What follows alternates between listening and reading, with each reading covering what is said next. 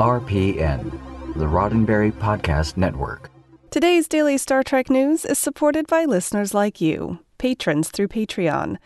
Find out more and add your support at patreon.com/Daily Star Trek News.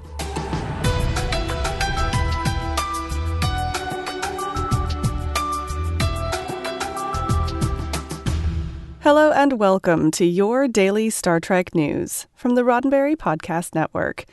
I'm Allison Pitt, and today is Wednesday, February 26th, 2020.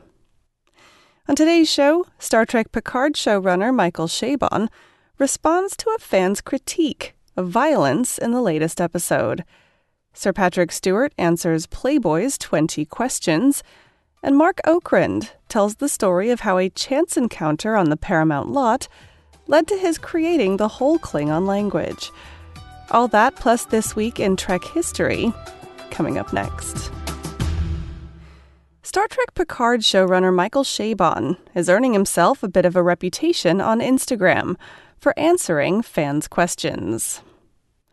Earlier this month, Chabon posted a short video responding to some fans' criticisms of the show, including, among other things, the level of swearing. Yesterday, Chabon once again took to Instagram and this time responded to one commenter's question about the depiction of violence in the new series. On Thursday of last week, Chabon posted a picture of Sir Patrick Stewart and Jerry Ryan, sharing a laugh on the set of Star Trek Picard Episode 5, Stardust City Rag. He captioned the image, a moment of levity, probably Frakes-inspired, between takes at the Nightbox in Stardust City, capital of the non-aligned crypto-libertarian pseudo-republic of Freecloud. Hashtag Stardust City Rag. Some fans took the post as an opportunity to question Chabon on the level of violence in the episode. In what is now becoming familiar fashion, Chabon answered a number of comments thoughtfully. Trek Movie went through the comments and helped distill them. They quote Chabon in responding to questions about the episode's violent scenes. "I am not unambivalent about the violence myself. The choice was not made lightly, though it was made collaboratively, and therefore with a good deal of conversation and debate among the creators." Chabon went on to explain that he believes there has always been violence in Star Trek, but sometimes it was merely implied due to the realities of production. And he insisted violence belongs in any narrative about human beings, even human beings of the future. Violence, often, is the narrative. He summed up by relating his final decision back to the realities of production. In the end, he said, "I saw how little time and space we had to convey a sense of Seven's history post-Voyager and the things that drive and haunt her. I decided, with my partners, that intensity was warranted." Star Trek Picard is now streaming on CBS All Access, and the 6th episode, The Impossible Box, is out tomorrow. Sir Patrick Stewart is the most recent celebrity to take part in Playboy magazine's 20Q. The feature does what it says on the tin. It's a question and answer format, 20 in total. The piece is also accompanied by a series of stunning pictures of the Star Trek Picard star with some rescue dogs from Wags and Walks Adoption Center in Los Angeles. Among the questions posed to Stewart by Playboy were about his experiences with cannabis. He's a campaigner for the legalization of marijuana. His love for rescue animals, he and his wife Sunny Ozell foster pit bulls, and his close relationship with Sir Ian McKellen. Stewart insists both he and Ozell are in love with him. Playboy also touched on Stewart's support of the women in the hashtag #MeToo movement, and why Stewart feels that support of the movement by high-profile men has been lacking. Stewart replied saying he doesn't think most men believe it. "The way male superiority has become part of our lives," he said, "is very subtle and complicated, but it exists, and it's now changing. Some think not quickly enough." At the very end of the piece, Playboy asked Stewart whether the claim he made in his last 20Q session was still true. Has he still vowed not to appear in public as Picard or use Star Trek The Next Generation catchphrases? Stewart said, "No, I've relaxed significantly about that. It would be weird, really messed up, if I was still, no, I won't say engage. You can read the rest of Stewart's 20 questions now on Playboy.com. And of course, you can see him as the title character in Star Trek Picard, now streaming. In just a moment, more news, and I'll be taking you back in time to find out what happened this week in Star Trek history. But first, a word from me. Financially, this show is supported by my listeners through Patreon.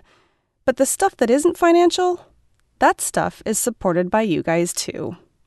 Hearing your Star Trek stories, finding out about your local events, that's the stuff that keeps me and this show going. And it's the stuff that has kept Star Trek going for all these years too. So, in grand Star Trek tradition, this week I'm encouraging you all to write me a letter. I want to hear your Star Trek story. Send a letter or postcard to P.O. Box 17913, Irvine, California 92623. That's P.O. Box 17913, Irvine, California 92623. And if you include your return address, I'll send you a sticker. And of course, if you write in, I may use your comments in a future episode of this show. Now, don't forget as well, you can also contribute financially to Daily Star Trek News, and you can do that through Patreon. The address is patreon.com/Daily Star Trek News. That's patreon.com/Daily Star Trek News. And a big thanks to you for supporting this show. The inventor of the Klingon language, Mark Okrand, has given a new interview on the podcast The Fluent Show, in which he talks about the process of creating the Klingon language and how it really all started with Vulcan. The Fluent Show is a podcast hosted by Kirsten Cable and Lindsay Williams, and is a podcast about loving, living, and learning languages. In this hour-long episode, Cable interviews Okrand about a range of topics, mostly on the process of evolving an on-screen language into something you could actually speak. Early in the interview, Okrand tells the tale of how a chance encounter on a film lot ended up being his entree into a relationship with the production team on Star Trek. He said, "I happened to be at Paramount having lunch with a friend who was working on Star Trek II, and they said that they were working with a linguist at UCLA to create some Vulcan dialogue for the film, but there was some logistic issue. They were worried about how to get this work done, and they told me what was involved, and I said, well, I can do that. And that all fell into place partly because being at the right place at the right time." Okrand went on to explain how the scene was meant to work. In the scene in The Wrath of Khan, where Spock and Saavik speak to each other in Vulcan, the actors are actually speaking English, Okrand said. It was only in post-production that the producers decided that they should speak Vulcan. They had hired the linguist from UCLA, Okrand said, to come over and look at the scene, look at their lips, write down what they're saying, and basically come up with gibberish, with gobbledygook that sounded different but matched the lips. Okrand did it. The dubbed Vulcan dialogue made the final cut, and a year and a half later, when they needed someone to flesh out Klingon for Star Trek III, producer Harve Bennett knew who to call. The rest of Okrand's Fluent Show interview is well worth a listen, particularly if you're interested in the development of constructed languages. You can listen for yourself anywhere you find good podcasts, or on the Fluent Show's website at www.fluent.show. And a big thanks to Roger for letting me know about this story. And now, a look back into Star Trek history. It was this week, February 27th, back in 2015, that we lost Leonard Nimoy to chronic obstructive pulmonary disease, or COPD. He was 83. After Nimoy's death, his daughter Julie Nimoy and her husband David Knight produced and directed the documentary Remembering Leonard Nimoy about his battle with COPD. If you'd like to watch the documentary for yourself, it's available on multiple streaming services.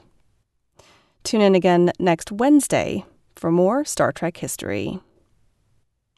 Well, that's it for today's Daily Star Trek News from the Roddenberry Podcast Network. This show is produced by me, Allison Pitt. If you'd like to get in touch with me, just shoot me an email at info@dailystartreknews.com. This show is supported by people like you, patrons through Patreon. Find out more and add your support at patreon.com/Daily Star Trek News. Daily Star Trek News is part of the Roddenberry Podcast Network. For more great Star Trek podcasts, be sure to check out podcasts.roddenberry.com. And now you can subscribe to the Roddenberry Podcast Network master feed for all the network shows in one convenient place. Just search for the Roddenberry Podcast Network on your favorite podcast app and subscribe today. I'm back tomorrow with more of the Star Trek news you need to know and the weekend's Star Trek events. I'm Allison Pitt. Live long and prosper. Podcast.roddenberry.com, the Roddenberry Podcast Network.